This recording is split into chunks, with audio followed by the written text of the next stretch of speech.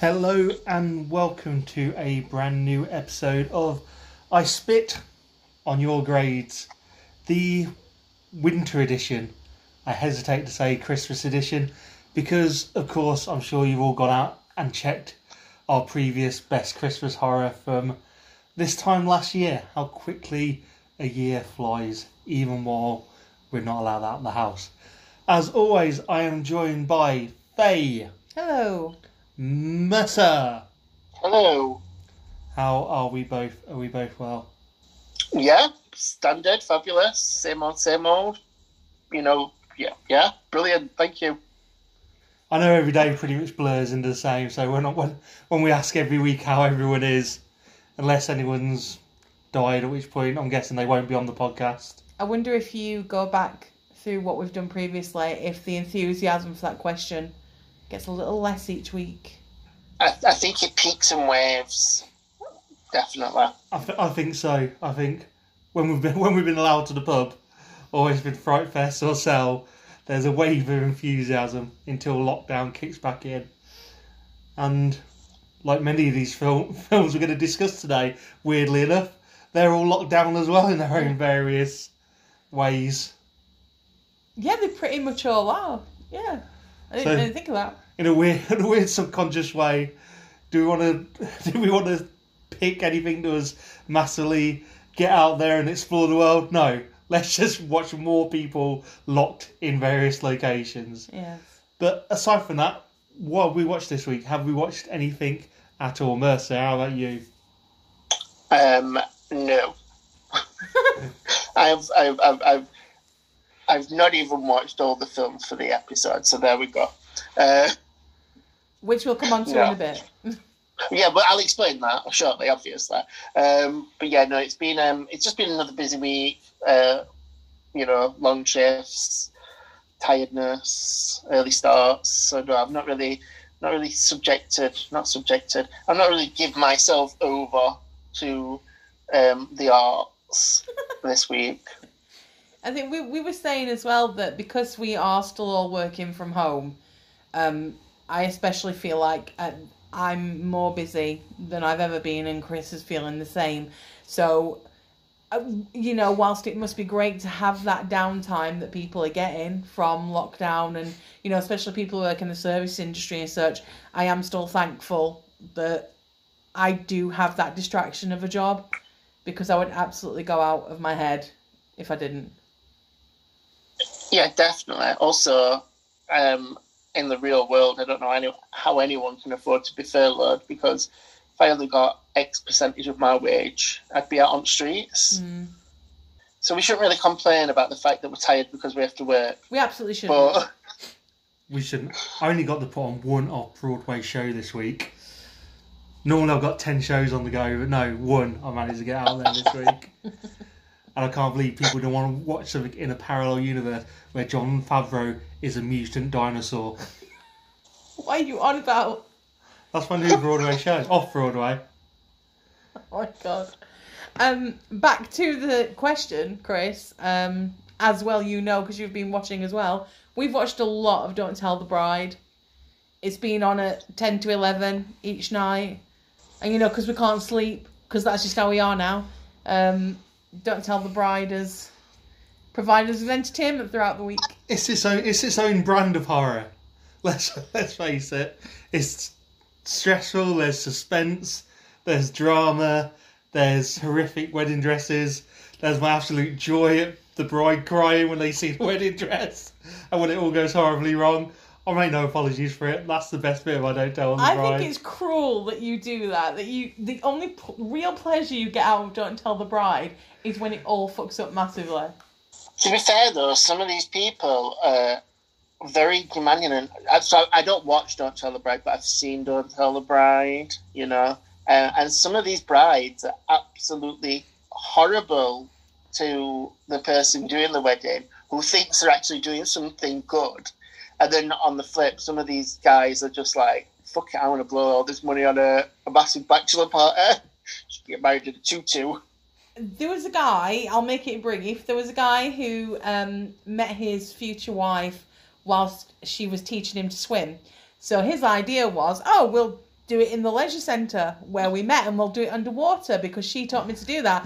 And that's a lovely gesture, but in reality, on your wedding day, going into a pool when you've just done all your hair and all your makeup, it's not on.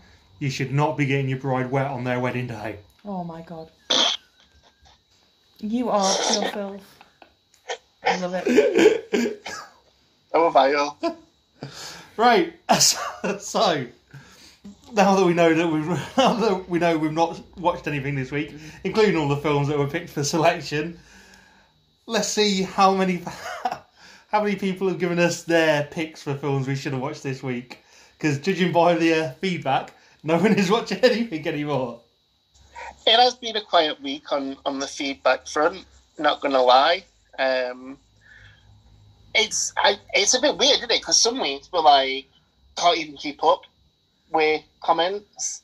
And then some it's just like, people just don't give a shit about what we've chose. So so we did get some suggestions, but it was literally like not one film, but like each film was suggested once. So we just, this week, you're getting a viewer's choice, which we've ultimately picked from the viewer's choices. To be fair, they were the first tapped you off the rank. They got in there first, so... They did. And it's probably a more, like, from the suggestions, it's probably a more fitting film, I guess, with the time of year. Yes. So we thought we'd go for it. And it should, let's be honest, if we'd have done a viewer's choice... Did we do a viewer's choice last Christmas? We didn't. I think if we'd have done a viewer's choice last Christmas, when we did our favourite festive horror, I think this would have been the fourth film anyway. Yeah. So it needs its shot. Yeah. Are we saying what it is? Yeah, why not? We may as well end the suspense now. So We'll end the suspense now. Yeah, we'll end the suspense now. So it is 1974 we are going back to. It is Black Christmas. Ooh, Billy.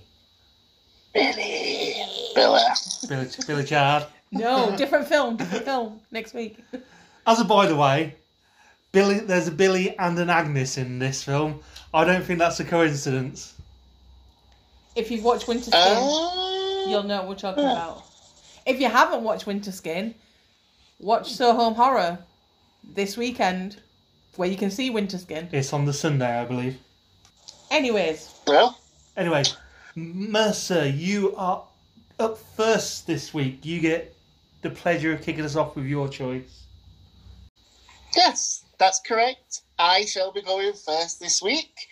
I've gone classic. I've gone back to 1980, the Stanley Kubrick directed adaptation of the Stephen King novella, The Shining. Woo.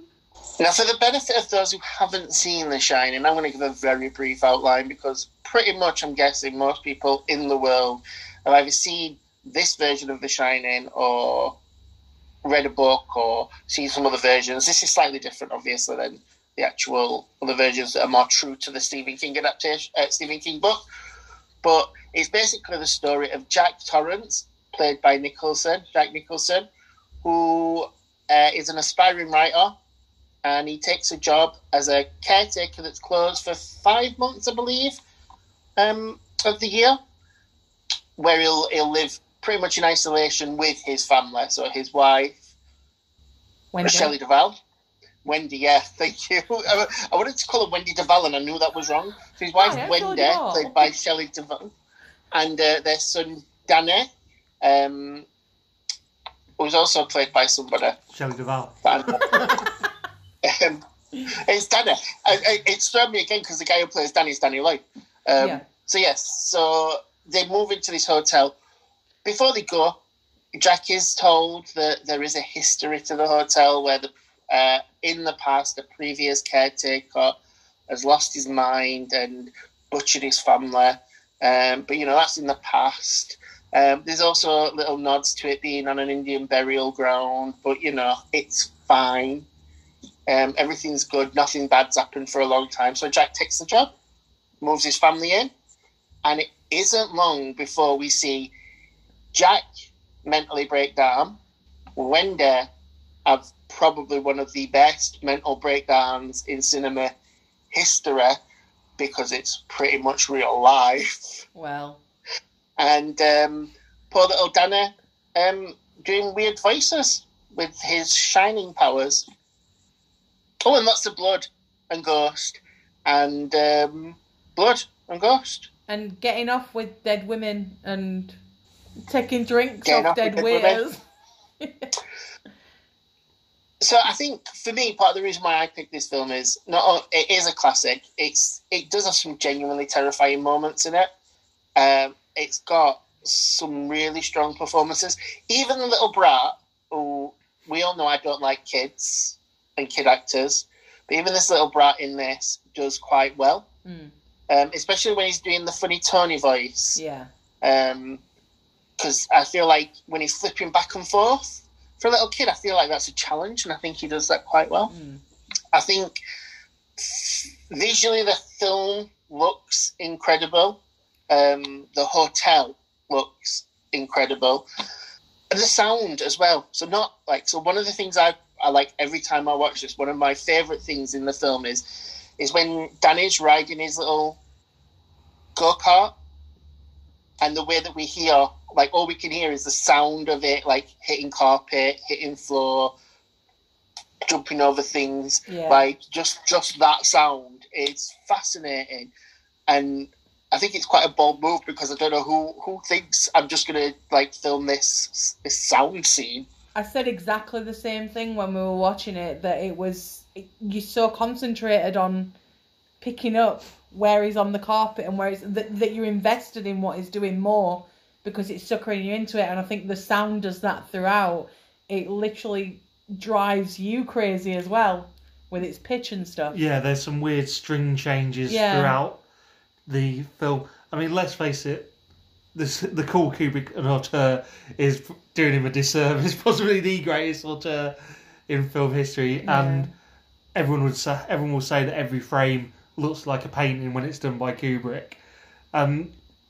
We get that immediately from the start. That tracking shot when he's driving up to the overlook to begin with, and we get a sense of the sheer scale and isolation of this place, while being absolutely gorgeous to look at. And we're straight off to the races with the isolation aspect of it. With you saying about the look of it as well, Mercer, I commented saying that there's another film that we're covering in this episode that's quite close to this, and age-wise, and the difference in the quality of it is worlds apart. Like this, for a 1980s film, this is so crystal clear that you could absolutely be watching it today and you wouldn't bat an eye. You wouldn't know. I've not got an eye for cinematography myself, but you know. Did you watch a restoration? Not that I'm aware of. No. But no, seriously. Jumping back to that, so for me, like, I always see that opening scene such an iconic opening scene, and it's one that we see replicated in quite a lot of films as well. Like if you think of like Evil Dead or even Cabin in the Woods, or Dead End, they all now do this, like, there's a car driving along a road, and I'm sure it was done before, possibly, but I think Kubrick kind of made that like a thing, in my opinion. And like you say about him being one of the greatest auteurs, is that how you say it? Auteurs. I think what's good about Kubrick is he is his attention to detail. So everything that he is in shot will have some relevance, so he'll have some idea behind it. But then that's also like the flip negative side, because he is known for repeatedly making people do take after take after take after take. And in fact, I read somewhere the scene with Shelley Duvall holding the bat when she's Jack and Wendy are having that argument on the stairs. Yeah. He made it's in the Guinness World Book of Records, apparently. He made her do that scene, Jack Nicholson, 176 times. He did exactly the same with Tom Cruise in Eyes Wide Shut.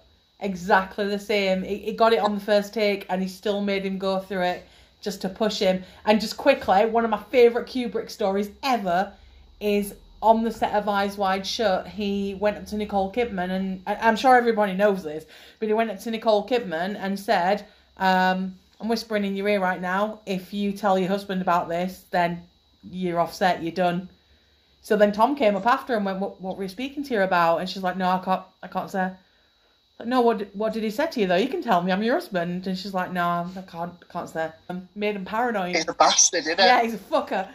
He's an actual bastard. Yeah. He apparently he was very, very horrible to Shelley Duvall throughout the entire making of this film. It ruined her, this film. It absolutely ruined her. Definitely, she said it was the hardest film she'd ever had to do in her life. She was like ill, physically, emotionally. She was broke, and that's why I said like earlier, like the greatest breakdown because it was real. I think everything about what she did was Shelley Duvall actually just crumbling. And I know that sounds horrible because it gave such a great performance, but. Yeah, I think it was a real performance. Although saying that, both Shelley Duvall and Stanley Kubrick were nominated for Razzie Awards for this film. I find Wendy's character quite annoying. I really do. It doesn't take anything away from how much I love the film, because I do. But I just find her really pathetic.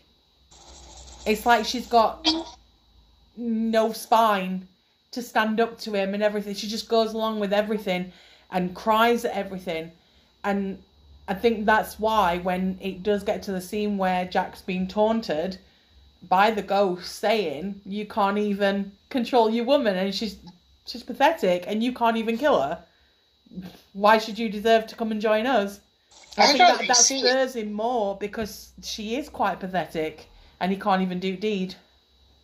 And backstory in here now. Because even before, so for me, when she's walking around that hotel, what I get from Shelley Duvall is someone who's probably come from like a small town, who's she's very naive, and she's fascinated by like the enormity of the kitchen and the beauty of the place. Yeah. And I think she's lived quite a sheltered life, but taking as well. Before they even get to that hotel, there's a scene in the car where you can see quite clearly that Jack Nicholson is very off with both his wife and child. Yes. And he's very much like, it almost feels like he wants to put them down, or he does put them down. I feel, just my own projections here, that she's used to being Jack's victim, even before she becomes like the victim that she is. Yeah. I think she's used to him treating her like shit, probably smacking her once or twice, but that's her normal. And then it's amplified when it gets to the hotel, which is why she breaks down, because also she's got nobody or nowhere to run now. She must have some kind of spine. Like, we find out she's the reason he stops drinking for 5 months. And I think, personally, I think the reason he does that is for an easier life. Because he says it himself, she nags him, and the second time when Danny gets the bruise on his neck, like, she's never going to let me forget this. This is going to be brought up all the time, because it clearly has been in the past. And I think that's why he stopped the drinking, for an easier life. Yeah, but it's still her threat to leave, though. I don't know if it's a threat. I think it's more of I think it's the nagging. She says when she's talking to doctors, she said that if he carries on drinking, or if it happens again, then she will leave. That's a threat. That's a threat. Yeah.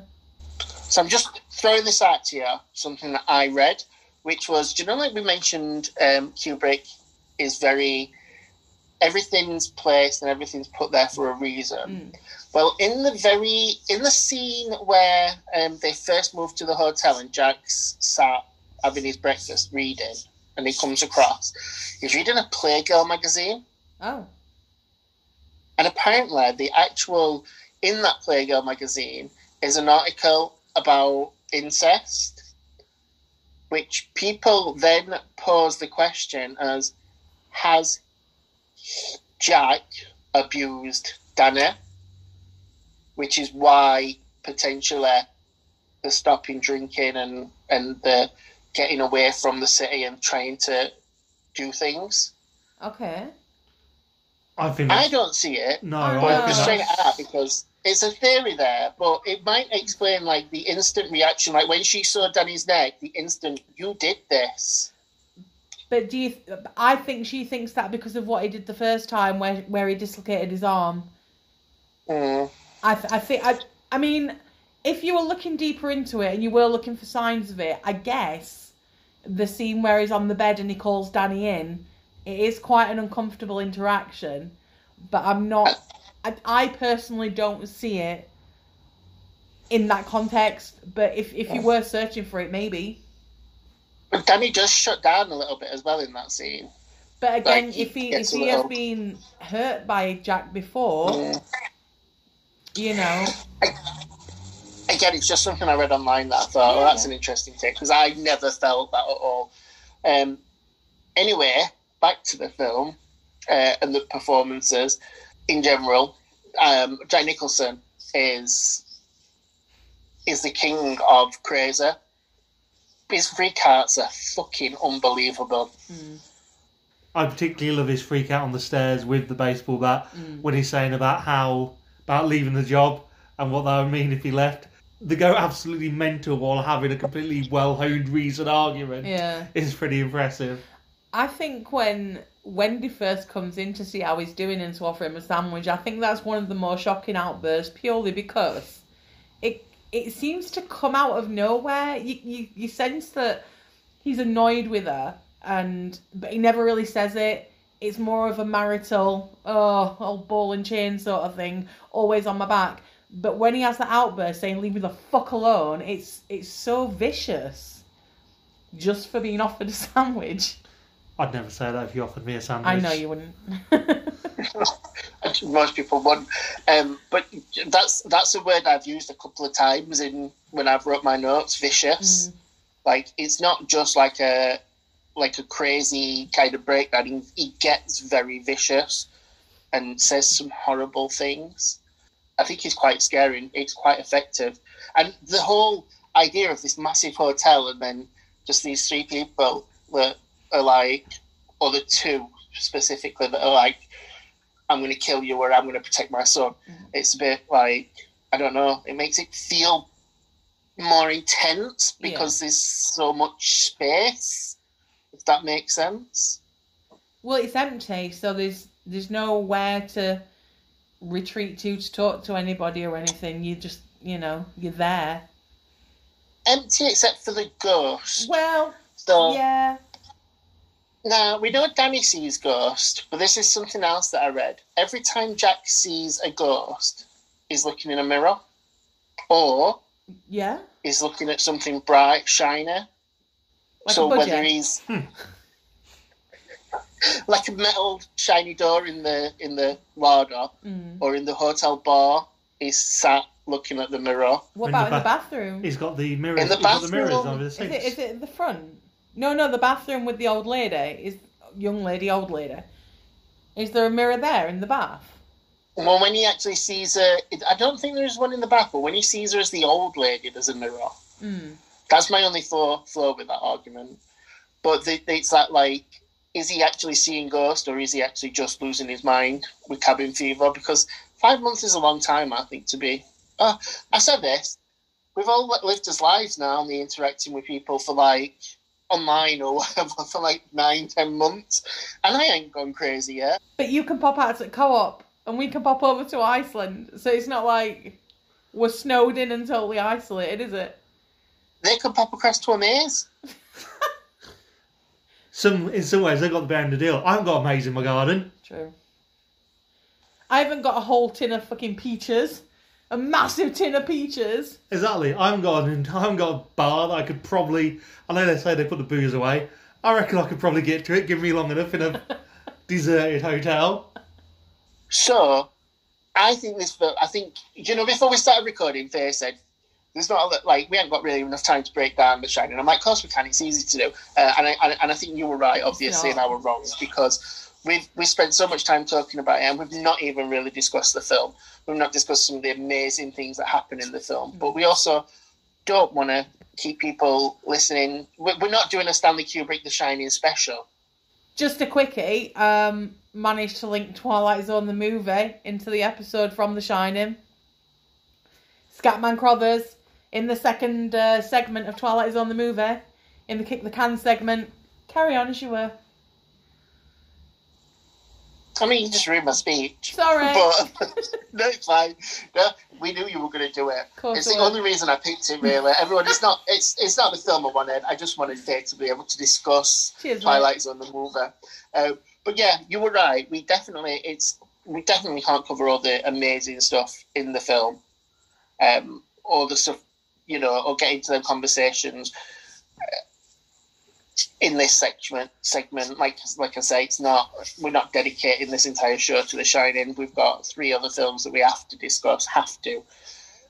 So I'm gonna leave it to the public on this. Right, we've all seen The Shining. We all know The Shining, and everyone's got. I think there are some very varied opinions on this film. I know some people love it, some people hate it, some people prefer the book. I know Stephen King himself hates it. So, and he's a man. But for me, I think The Shining, he is the man who wrote the book. Jesus. And the screenplay, which Kubrick didn't want any part of. So the original screenplay for this was written by King, and Kubrick didn't want that. So him and Diane Johnson wrote the screenplay, which is, I think, leads to King's disappointment. But anyway, enough of that. For me, I think The Shining, it captures this kind of family breakdown perfectly. We've got these 2 contrasting roles with Duvall and Nicholson, both of them, breaking down and reaching, their own kind of points of where there's no coming back, I don't think, for them. And they both capture it perfectly. We actually have a little brat who's not bad. Leave Danny Danny alone. It's quite decent in the film. And it's his only film, so maybe he weren't that good. But he's not bad. The film, it plays with the idea of ghost versus cabin fever. It plays with your own kind of, like you said, Faye, mental stability with, the way it throws the different sounds at you. And, like you said, Chris, the, screeching chords out of nowhere, and it kind of takes you on a journey along with the cast, and it's got an amazing ending where we don't really know what happens to Shelley and Dana, or Wendy and Dana. You do if you've watched Doctor Sleep, but yeah. But we're talking about The Shining, not Doctor Sleep. I know. So we don't really know what happens to Shelley and Dana, but we know he's frozen, and we see that awesome shot of that picture with Jack Nicholson in there from 1924, obviously as Grady, the person who killed his family before. So almost like a reincarnation. Anyway, it's just a fucking good film, and it deserves to win. So let it win. Righto. Next we have the listener's choice, and by listeners I do mean one listener, because it was picked by one listener. As we said before, 1974's Black Christmas. Starring Margot Kidder, John Saxon, 2 people from Porky's, and that last from the It miniseries. That's their credits on IMDb as well. It is those 2 guys Margot from Porky's. Kidder, 2 guys from Porky's, yeah, exactly. And the director of Porky's is actually, I believe, the voice of, assume we're going to call him Billy, which would make sense to have 2 cast members from Porky's in there. Anywho, sorority house full of girls, and they start getting weird phone calls, very urban legend-esque. They start freaking out. One of them goes missing, and they go out to try and find her, go on a search, and then it becomes more targeted towards one of the girls, and they start to drop live flies, basically. We see them stalk through the sorority house over a day or so as the killer makes his way through them. That's much more coherent than what I just said, thank you. Black Christmas. It's a classic. Second classic of the day, guys. Yeah, first time watch for me, this as well. I'm going to say I really, really enjoyed it. It is, I know you said to me before that it is considered shocking. For the time. For the time, exactly. And I can completely see how that is in the portrayal. Well, wouldn't sound like a man who has no idea the plight of women, but the way that women are portrayed in the film and their attitudes, their language, the way they behave generally, I can understand why this may have been considered shocking at the time. Well, I think it was one of the reasons it was considered quite shocking was mainly the phone call at the beginning as well, given that he says the C word, which wasn't, even in horror films, I don't believe was often heard of back then. I don't have any other examples of hearing it off the top of my head, to be honest. I think it's something you would have struggled to get past the censors. One of the things I did notice about Black Christmas, I mean, again, Black Christmas is like The Shining. It's going to have been covered thousands of times by other podcasts, by other reviews. You know, it's been done to a death. And that's fair enough because it's an amazing film. But one of the things I did notice with Black Christmas last night, watching it with you was... we discussed it. I said I thought the women were portrayed as shite, basically. Like they had no place, and you said that the men were portrayed worse. Yeah, I think not portrayed worse as in portrayed unfairly. I mean, the men were portrayed worse as being worse people. Yeah, that's what I meant. Than the women. Yeah. See, interestingly, one of the things that I love about the film is the strength of Jess in particular. The fact that, you know, she gets pregnant, she's made her decision about what she wants to do with the baby. She tells her boyfriend Peter, "You can't tell me what to do with my body." She tells him that a couple of times. She pretty much stands up for herself, and when he's like, we're going to get married, she's like, hang on. Just because your plans and dreams have changed, mine haven't, I'm sticking to what I want to do. And I thought that was, especially for like 1974, a really bold, strong thing to do, to have a female character literally saying, "No, this is my life and what I want to do." See, I agree with both of you, but I think I was just coming at it from a different angle. I was seeing it more as because the way they talk to the women is disgraceful. Like, is it Pete? He comes along and basically says, "No, you will marry me, woman. You will be doing this." And I'm thinking, like, so why are they thinking that the women are trash? But looking at it, it is actually that the men are trash. Yeah. So I agreed with you. I was just coming in from another doorway. No, I weren't disagreeing with either of you. I was just saying, for me, it felt like we got a lead in a film, a female lead that was, you know, strong enough to like in the. I don't know what the world was like in the 70s, but I know things have always been tough for women, and especially decisions about their own body. So I thought that was such a strong kind of message to get across. So and it shocks me that it's a man who wrote it. So I was like, oh, it's interesting. Boy, be woke. Pre-woke. And Margot Kidder as well. Like her character's badass. You know, she fucks with guys. I mean, like, she don't fuck with guys, but she messes around with guys' heads, makes fun of them, drinks when she wants. I don't. She's fine. I understand that. I have a problem with the scene when she's provoking the dad of the missing woman, where she's going about how I went to the zoo to watch the animals have sex. And it's like, that seems to be, well, yeah, I understand your character and you're progressive and you're this and that. That's just being a bitch and just fucking being a twat. Yeah. There's absolutely no place at that point I lost pretty much any kind of sympathy I could have for her as a character. See, I just think she was, and I don't want to sound sexist, but she was like the man of the girls, as in that kind of behaviour, like getting drunk and berating someone who was feeling like shit. Back then, especially, it's probably something we typically associate with a dominant alpha male. And she was what's the word for an alpha, a female version of an alpha male? Is it still alpha? It'll still be alpha. Alpha is still the premier. Alpha? But she was like the alpha female, wasn't she? Of that sorority. Yes. I mean, if you think about it, when her plan didn't go to plan, and she was like, right, we're going skiing. And that one girl said no, and everyone else was like, oh my God, someone said no. She's like, the bitch said no to me. See, I agree with her being like an alpha of the group, but at the same time, they have had enough for her shit, because when she comes home drunk and just starts being a total dick, they tell her to go to bed. This is behaviour she's clearly known for. So they're like, just fuck off, just go away, just go and sleep it off, sort of thing. So I think they are tired of her as well. She does have a hand in one of the best scenes, though, with the fellatio area code. It's just like John Saxon and the other copper. Bless him. He does. If he'd never had another role, at least he'll have done that.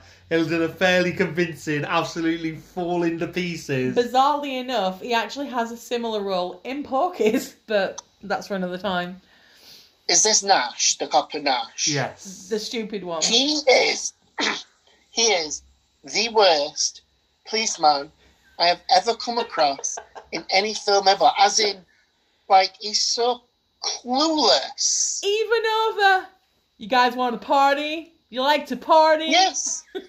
Yes, even over that. He's given specific instructions, which is, just tell her to leave the house. Don't say anything else. He's inside the house!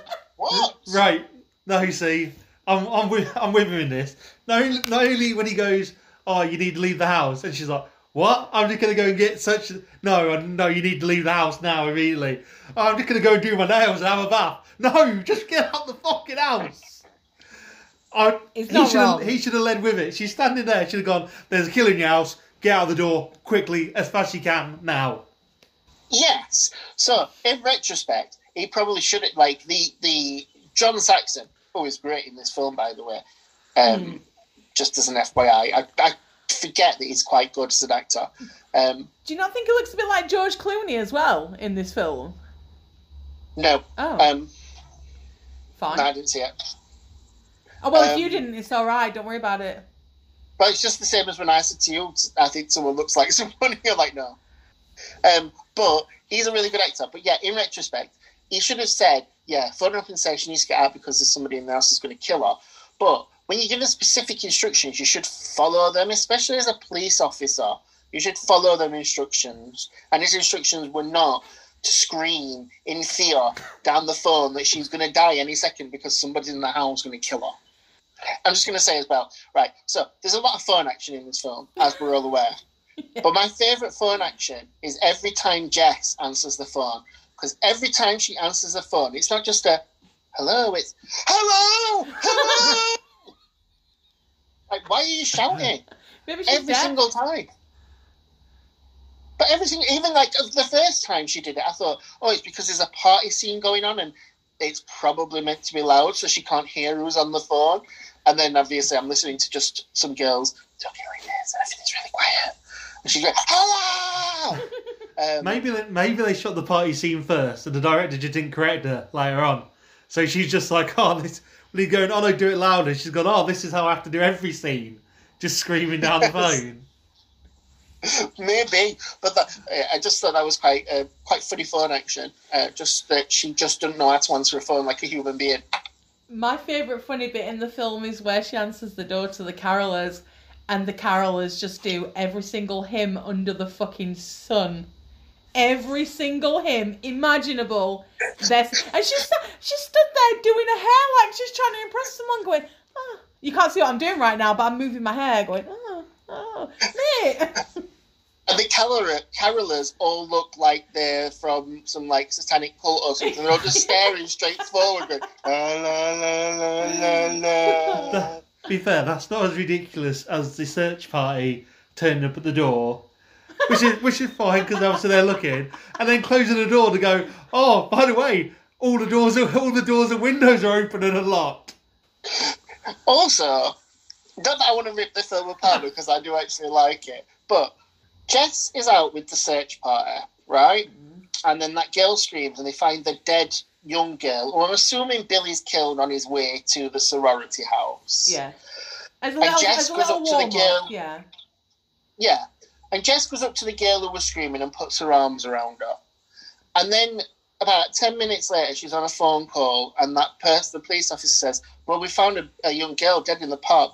And then she goes into, oh my God, I'm so upset. And Peter's like, what's wrong? And she's like, oh, they just found a girl dead in the park. I'm like, you were there. You were there. She left.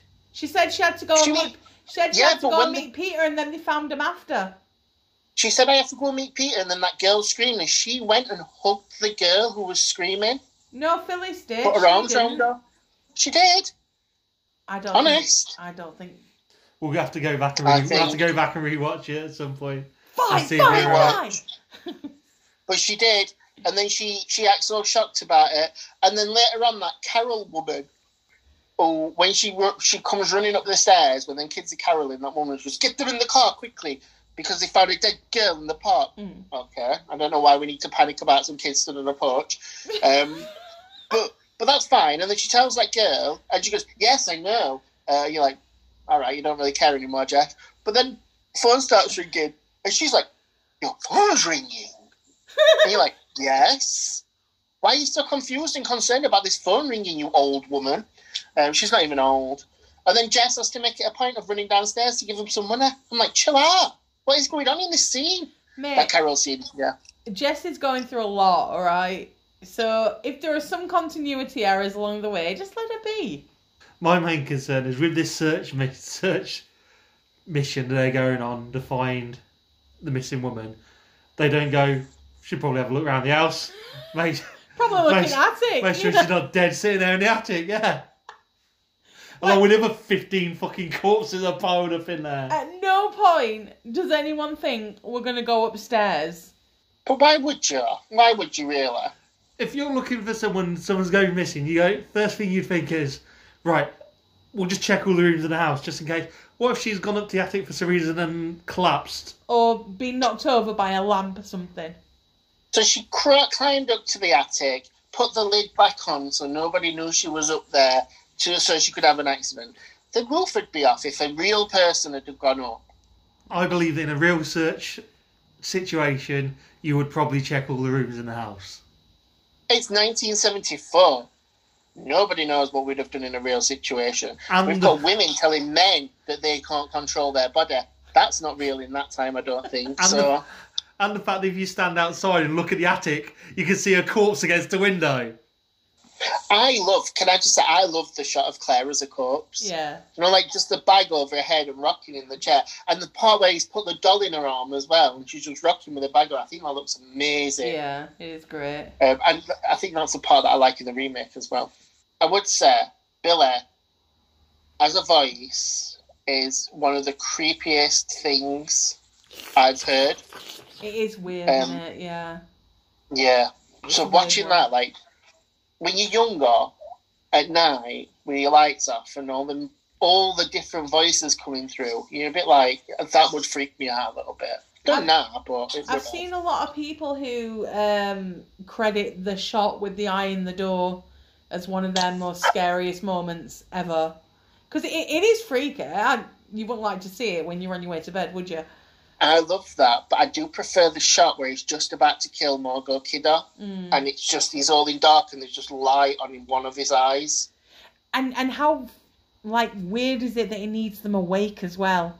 He needs them to be watching him, killing him. It's something to do with his sister. Obviously.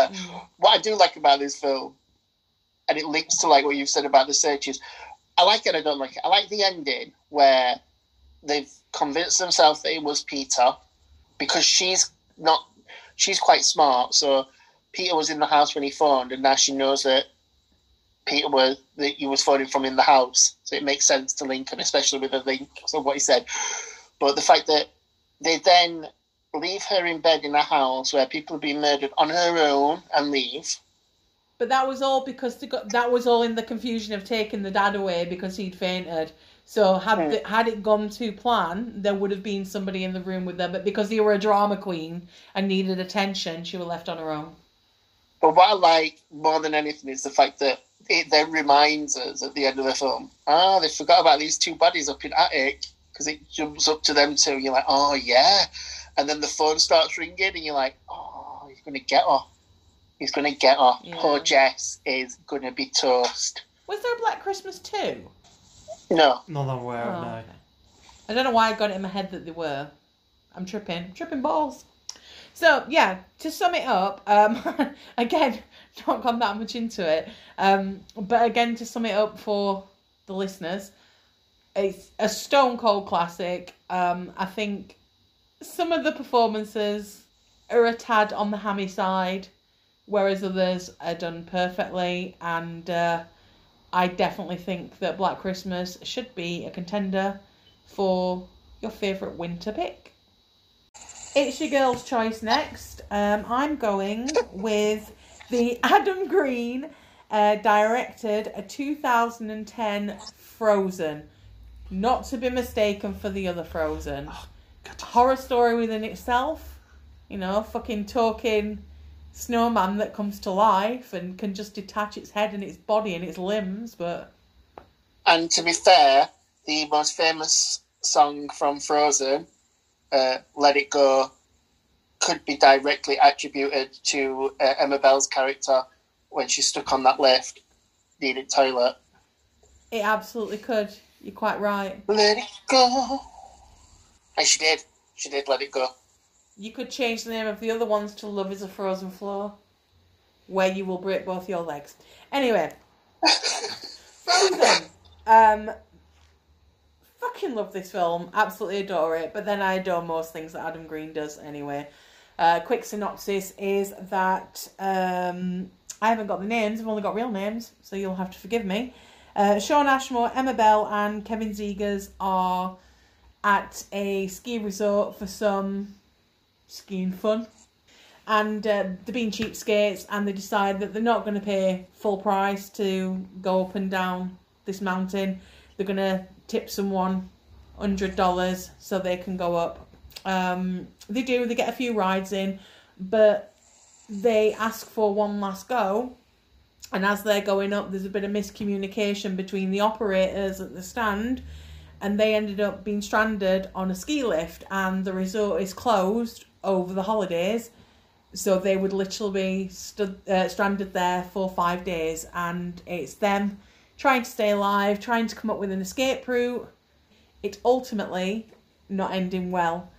This isn't listed in IMDb as a horror film. It's actually down as a drama/thriller, which I absolutely don't agree with because I think it's a horrific situation to be in. You know, there's no way in sight for them to get down other than the first thing that would spring to my mind would be climbing across the cables, and I absolutely would not be able to hold my own body weight up to do that. So I would fall to my death. And I guess the thing to say as well is that in this scenario, you've got the added danger of wolves. Fucking wolves. Fucking wolves. Vicious, nasty, will rip you limb from limb wolves as well. Not nice ones. Are there nice wolves? I'm sure there are. I'm sure there are nice wolves. Yeah. The big doggos at the end of the day. How bad can they be?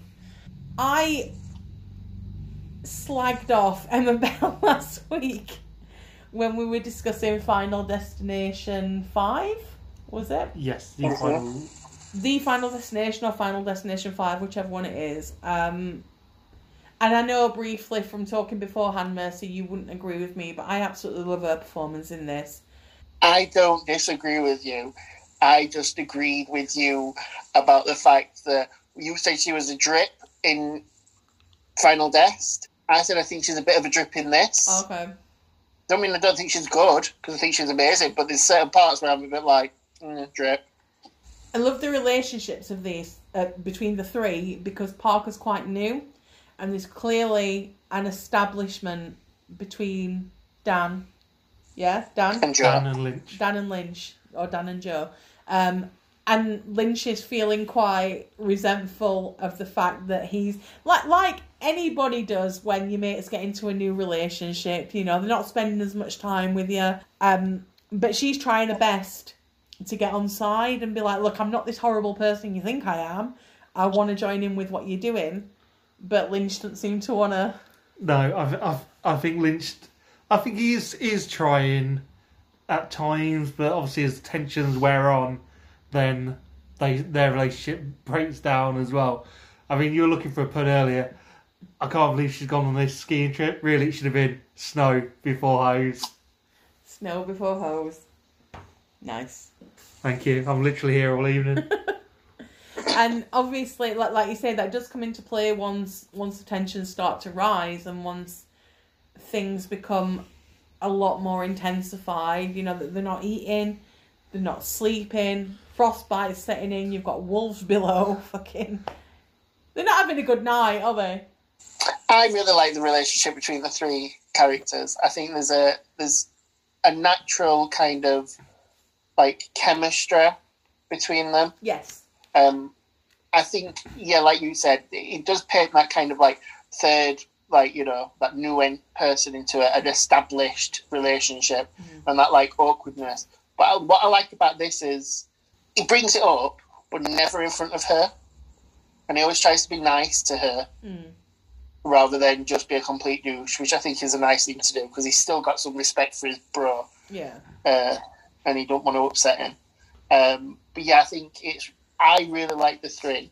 I've got to be honest though, Dan is my least believable character or gives the least believable performance for me.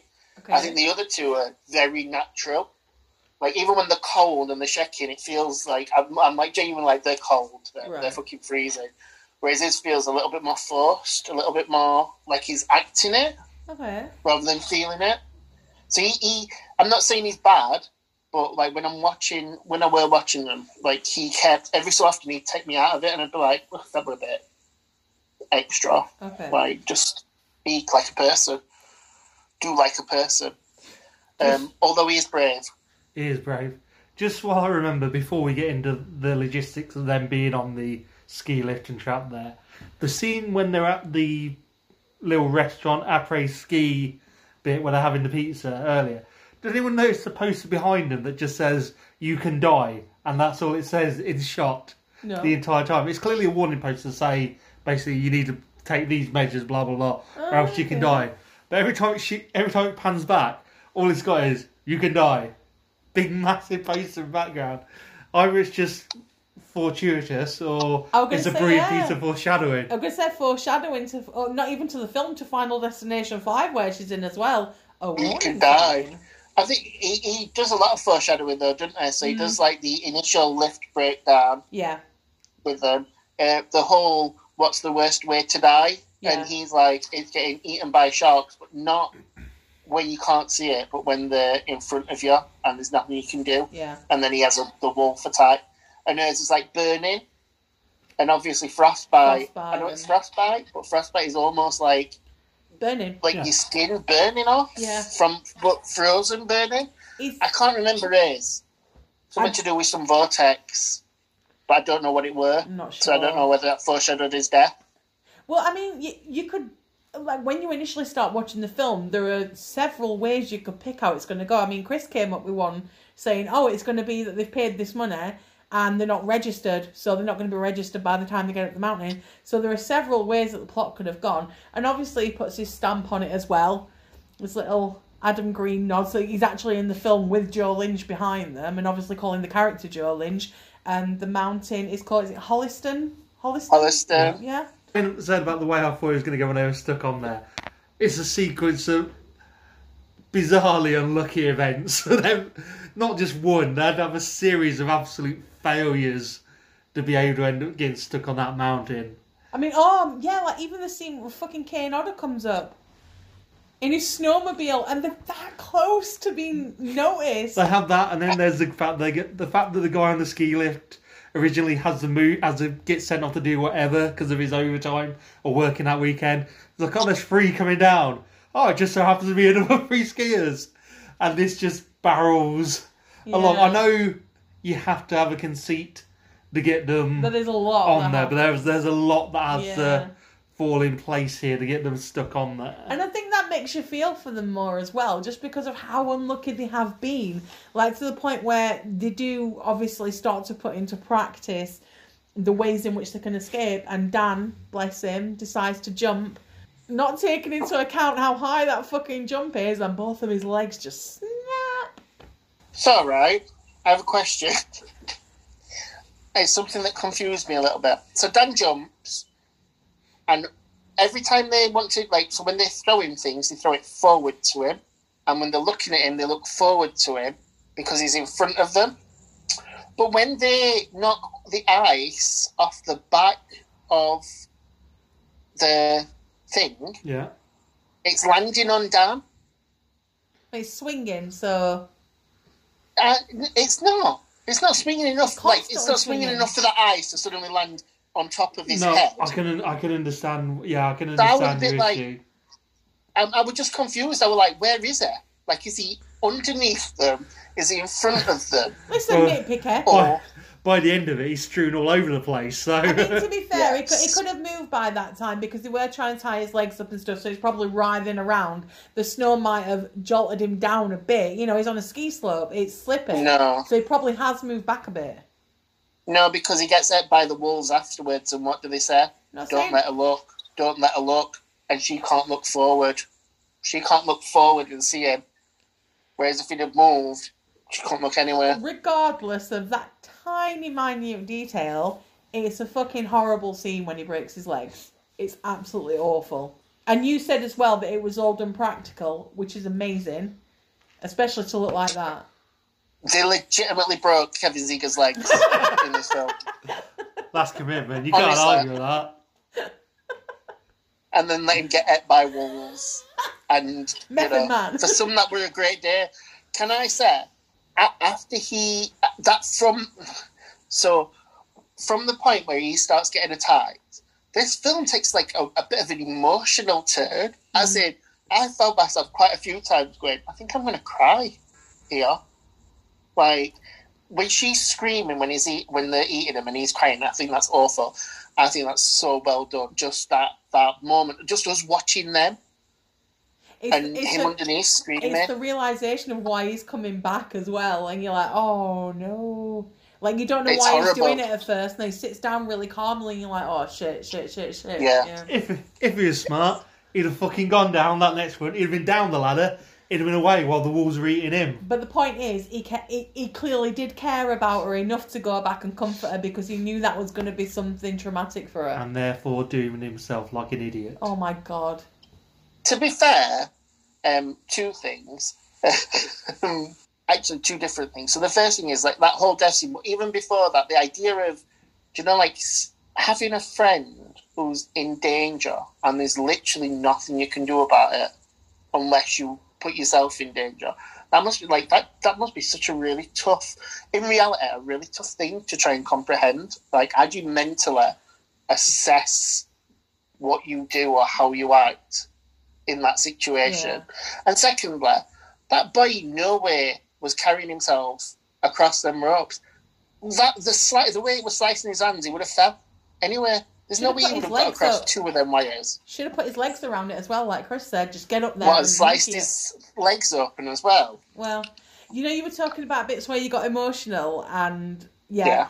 So one of the bits that got me emotional, purely because I absolutely know that this was based on Arwen. There's no denying it. The dog's referred to as a she as well. Is where she's talking about a dog being back and no one feeding her, and she's gonna die thinking she was just left there. Like, oh, Arwen. I got a bit lumpy in the throat at that point. I think there were 3 consecutive scenes, so the whole she tried to blame him and then he blamed her, and then all that was like, it was so good. It was just the way, like, she cried, she went over to him and he kind of put his arm around her. I was like, that's so nice, because right now they're both fucking grieving and angry at each other.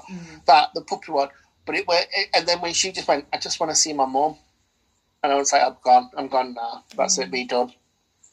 That's upsetting, and I think it probably in these times as well, it makes it just a little bit worse, doesn't it? You know, like when someone's saying things like that. Yeah. But there were the 3 things that I was like, this is amazing. Like, it's flipped me from feeling like wolf scene, which is horrible and quite intense, to feeling quite emotional. Yeah. During that wolf scene, though, it's a brilliant scene when he does get eaten, and it is tense and is awful.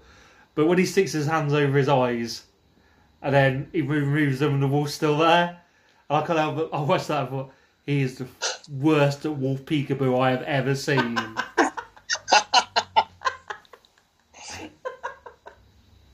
Oh my. Like, obviously, all emotional stuff aside, moving back to, don't want to sound like League of Gentlemen character, but the killings. When Parker does manage to get off the ski lift by some form of lowering so that she doesn't take the full impact when she falls. I mean, when it falls on a leg, that's awful. It makes your vagina go up a bit. Oh! I think the worst thing about the way she gets off is the fact that if he'd have stayed on that, the same thing would have happened. It would have still broke, and they would have still dropped, and they could have both got off. Although the weight, maybe not. I was about to say, with the weight there, it probably wouldn't have fallen that way with just that little bit hanging there. They'd have probably both plummeted to their death if he'd have been on there, and that weight had just caused it to snap completely. Since I was going to say, they should have thought and stood up and jumped off as it got lower to ground. And then they'd have survived. I thought they should have hung off each other as much as they could. Like, she'd hang off him, she'd be able to jump down. Actually, if all three did do that, one of them would be able to drop. The other one might be able to drop and stop the other one's weight. And then the third one would just be left hanging. Well, I mean, we say all this, but that ski lift were on its arse, so it could have gone at any time. That's the danger of it, isn't it? And to be fair, logical thinking goes out the window yeah, as well. Absolutely. But when she goes down the mountain and she passes Lynch, who's just, again, being ripped apart by these wolves. Oh, them fucking wolves, man. Ruined everything. Could have got away, could have all been nice. If it wasn't for those darn wolves. It's interesting that the wolves don't attack her, though. Because they've got the meal. That's the way I see it. They've got the meal. Why do they want another right now? And she's not antagonising them. She's not, like, flailing in fear. Fresh food. Fresh meat. They've got fresh meat. It's literally just been brought to their table. The fucking waiter has brought Lynch. And they're literally on him right now. You can't get more fresh than that, mate. I love that at that scene as she's pulling away that one seductive wolf that's not eating, just sat staring at her. And, like, you don't know whether he's, like, coming onto her or not. Yeah, maybe that's why. If the wolf fancied her, let her go. Because, like, well, I'm not going to eat you, sexy. I'll get you later. Sexy human. I think that's might be what they were thinking. Yeah. Like, it's the chase, isn't it? Do you know one thing that gets me angry as well? Is when she does get to the bottom, how that one car fucking drives straight past her. You wanker! Look at the state of her. Legit. That's what I've done. I'm like, what kind of fucking douche drives past someone in the middle of nowhere in snow? Like, what does he think she's going to do? I'd say it's got an happy ending in that she does eventually get rescued, but that ain't no happy ending. She's just lost the love of her life. She's traumatically scarred for life. I was going to say, yeah, more importantly, she, like, ripped the entire skin off her hand. Like, she's fucked, man. She'll never be an artist. Was she being an artist? I don't recall. Well, if she wanted to be, now that's out the window. Yeah, now maybe not, yeah. My mind says that that's what she was doing, becoming an art. She was studying art, but I could be very wrong. Just to wrap this up, there's loads of stuff we haven't covered or I haven't talked about that I wanted to, because I do love this film and there's a lot to unpack. It looks amazing. It feels amazing. You feel like you're there with them in that environment. The performances are incredible. I think the premise is great. The effects are fucking awesome. And I think that's why Frozen should be the best winter horror. Okay, so it's time for my choice now, which obviously is everyone's highlight of the episode. Obviously.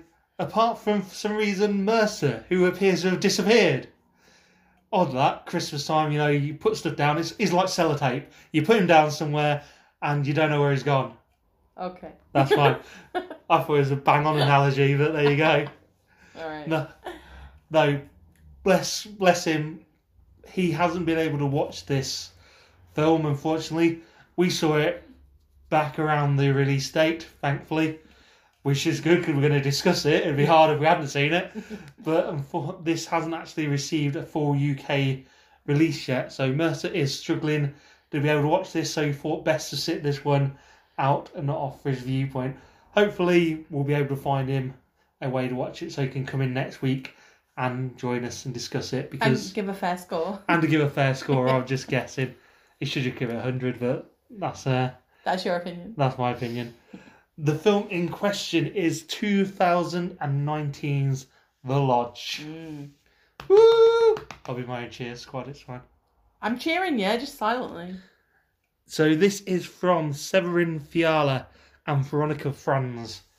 If you feel those names sound familiar, because you may do in the horror community, you will know them as the writers and directors of the truly phenomenal Goodnight Mommy. Oosh. And if that film tells you anything, this is not going to be a feel-good Christmas movie. I tell you that. Who wants a scoop of depression for the holidays? What holiday is not filled with massive depression? I'm a man who normally, as we know, is all about bringing the fun to this podcast. But holidays around the corner, I have gone bleak.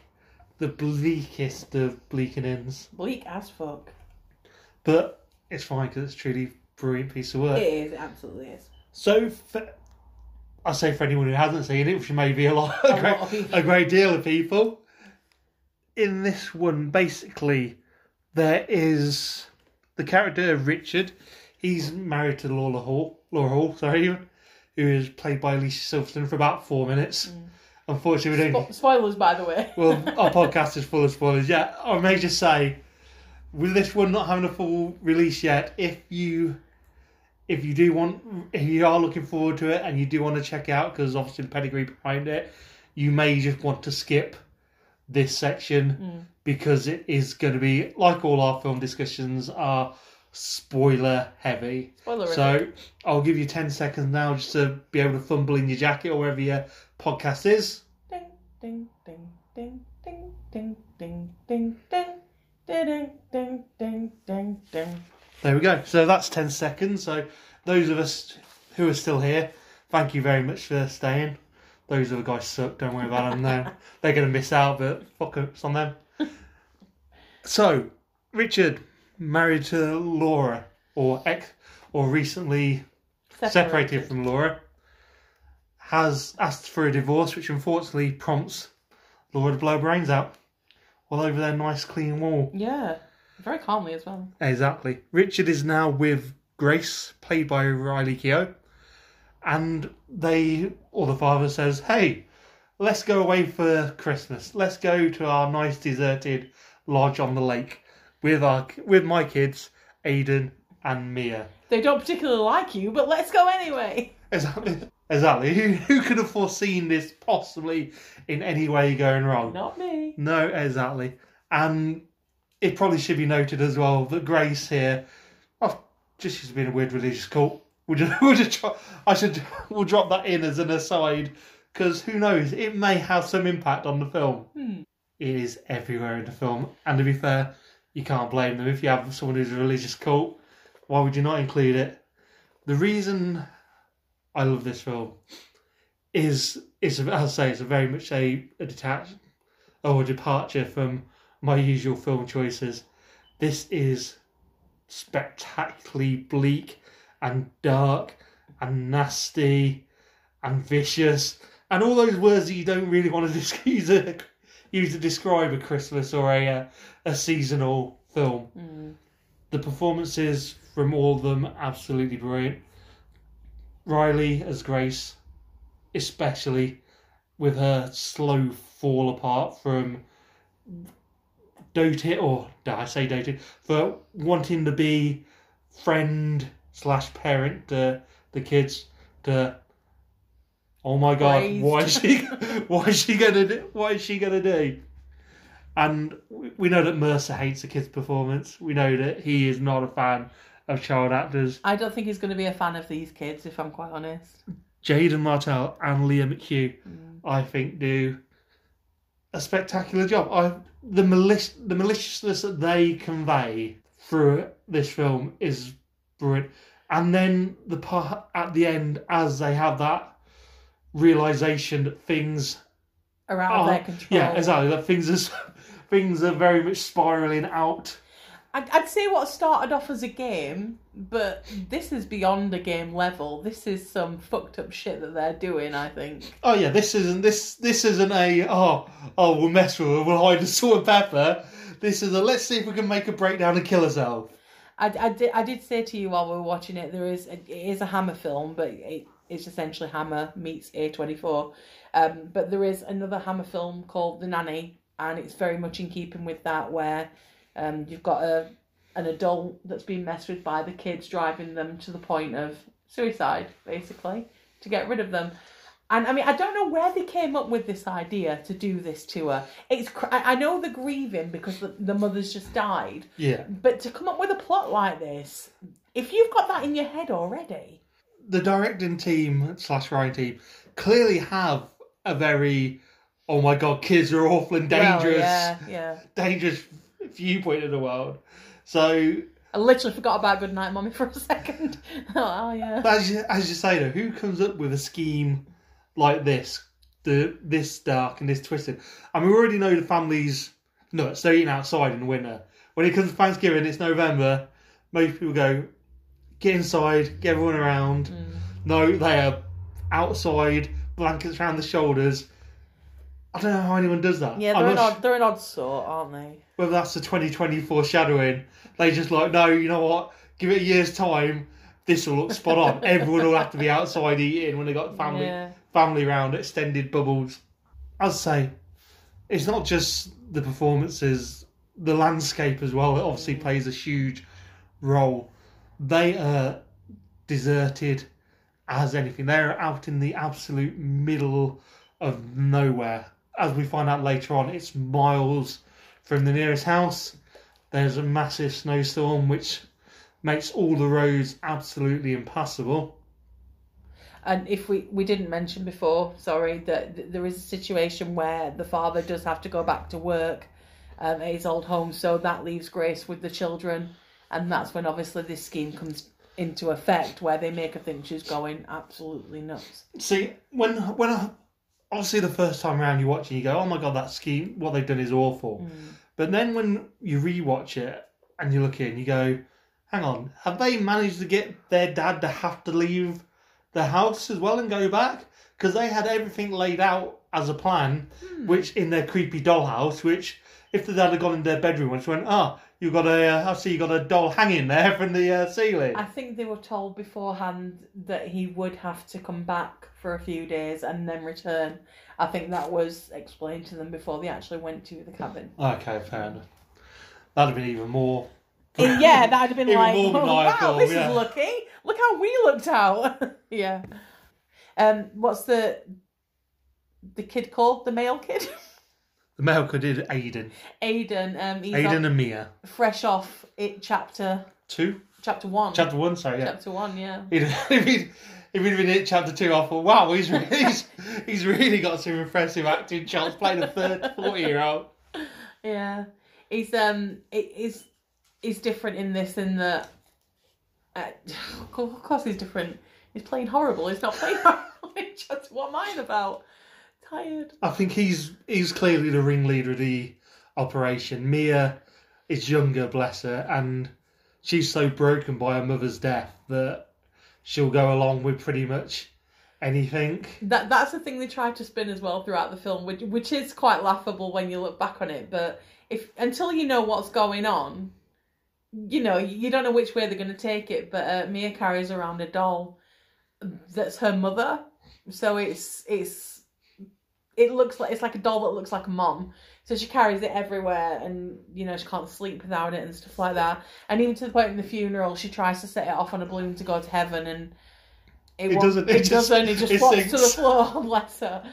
So she has a breakdown, which is fair enough. And they tried to push the angle that every time something happens to Grace, this doll is around. It's like, hang on, what are you going for? But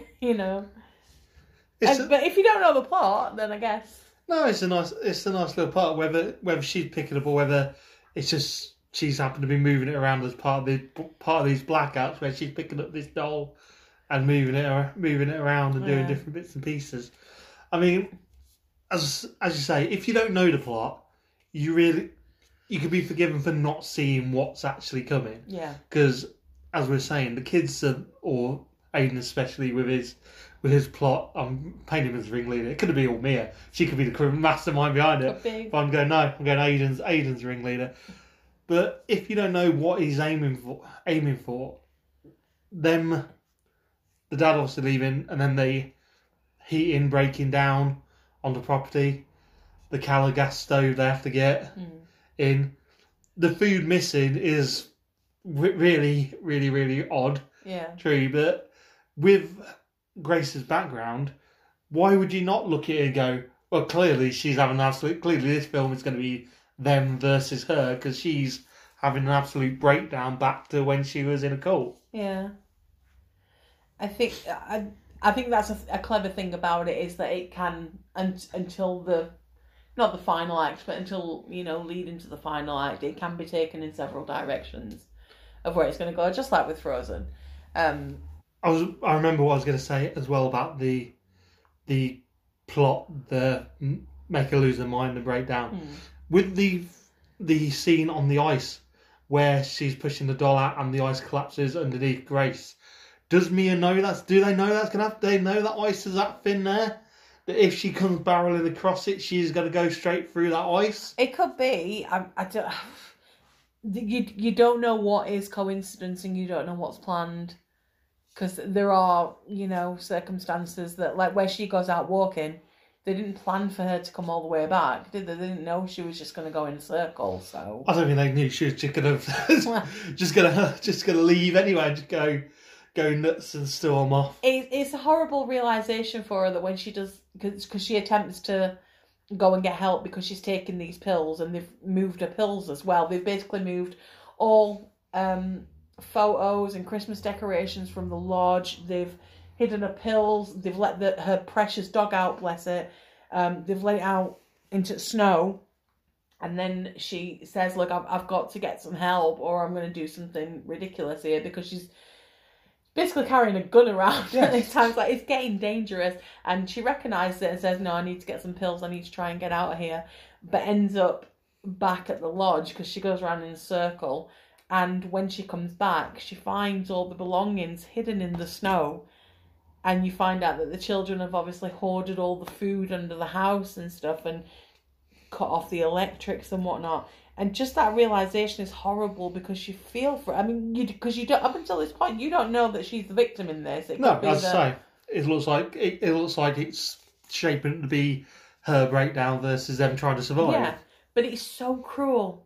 I understand that she was the other woman and such, and that she was the reason that the parents got divorced, and, they see it as the reason why their mum shot herself. But it's just so cruel. It's horrible, and I feel for her so much. And obviously the dog dies, which is just... we know how I feel about dog deaths. Yeah, it freezes to death. He still died, and they let it out, so... We've seen worse ways of... But at that point, Mia starts to feel some sort of guilt and go, actually, I didn't mean for that to happen. I just let him out. So she admits straight away that she let him out, and that's when they go to the food. So I think you're right. I think it is the boy that's the ringleader on it, because Mia's clearly feeling guilty about what's happening. And then, obviously, it just starts... Shit hits the fan big time when Grace just completely loses it. Yeah, I mean, to be fair, having someone fake an obituary and then pretend to hang themselves to show that they're actually already dead is probably going to push you a little bit to the brink. Yeah, bless her. And Daddy-O comes home, tries to convince her that she isn't dead. She isn't dead. Many of the times I've had to come home and try to convince you you're not dead. Well, I'm hypochondriac. And she ends up shooting him. Bless him. He didn't do anything. He will. I say that. We don't know the backstory. We don't know what led to the relationship. He clearly cheated, didn't he? I think that's the thing. And to be fair, he is dropped down in years from Alicia Silverstone to Riley Keough. Yeah. So you can see why there might be a bit of resentment there from the kids and the mom and such. But, you know, she's not about that. She does seem like a nice person who's trying to get life back on track. Yeah. And they've just ruined it now. Yeah, as I say, so poor old Richard is dead. And so it's down for the kids to have to repent and Grace as well. Yeah. See, this is what happens. You try to convince someone they're dead and this will backfire on you. Of course it will. Who could have possibly have foreseen it? I think it's hard to talk about The Lodge given that it's not been out long and maybe, like you said, maybe not a lot of people have seen it. But I can absolutely guarantee that when people do start to see it, they will think it's a classic. Yeah, absolutely. Just the same impact as Goodnight Mommy, if not more so in places. What about the ending? Are you happy they left it? Yes. Where it was? We'll save the ending. We won't spoil it for people. Are you happy they left it there? I'm happy with. I like the ending. I think it yeah. Again, I can't go into why I like it, but I like the ending. I wish they'd have pushed it further, but that's my own personal viewpoint. I don't think you need that a lot of the time. I think sometimes not knowing is best. I'd have been happier now. It's fine. So, that was The Lodge. Thank you, Mercer, for weighing in so heavily on your... Cheers, Mercer. That is my choice for our best winter film. As I say, I know a lot of people won't have seen it, so I'll just say, I won't even sum it up in a way to say it's great acting, it's great performances, it's amazingly shot, the script and direction are brilliant, the story's great, because people have to take me at my word, and I'm not sure they want to. So all I will say is, when this does get a wide or full UK release, I imagine it's not going to get a cinema release, I imagine it's going to be coming out on DVD, Blu-ray, or digital, whatever the kids are into nowadays. Digital. Then definitely beyond a shadow of a doubt, if you like Goodnight Mommy, or even if you didn't, I'm just literally saying, anyone, if you've ever watched a film, go and check this film out, and that is why I feel it should be the best winter horror. So that was our 4 choices for our best winter horrors. We are now rejoined again by Mercer. He's decided to come back. Thank you for taking the time out of your busy schedule to actually come back and record the ending with us. And thank you for allowing me the time to not ruin a film for myself until I listen to this episode, of course. So 4 great picks we've had today. I've watched all 4. Absolutely loved them. Mm-hmm. Brilliant films. That was such a dig. I've watched all 4. All right, sorry. No dig. I'm sure you'll get to watch the other one at some point this week before we score our films for the results episode. As always, we'll be putting up the poll for you to vote for your favourite. Please, if you do vote, just drop us a comment underneath, whether it's on Facebook or Twitter, and let us know why you voted the way you have. We always do appreciate your input. If you want to reach us, you can do so on both Instagram and Twitter at SpitGrades. You can reach us on Facebook at I Spit On Your Grades. And for anyone who still feels the need to email, you can reach us at electricpossums@gmail.com. And please, as always, don't forget to rate, review, and subscribe, because else you'll miss content. And the last thing we want is people missing content. True. Do it as a Christmas present for us. Just subscribe. I don't even care if you listen to them when they download. Just subscribe to it. Stop begging. But that's all from us for this week. So, Mercer, thank you for coming back. And you say goodbye to the good folks. Thank you, and goodbye to all the good folks. Faye, would you like to say goodbye to all the good folks? I would like to say goodbye to all the good folks. Goodbye. And I would also like to say goodbye to all the good folks. Goodbye, everyone. Take care. Bye. Bye.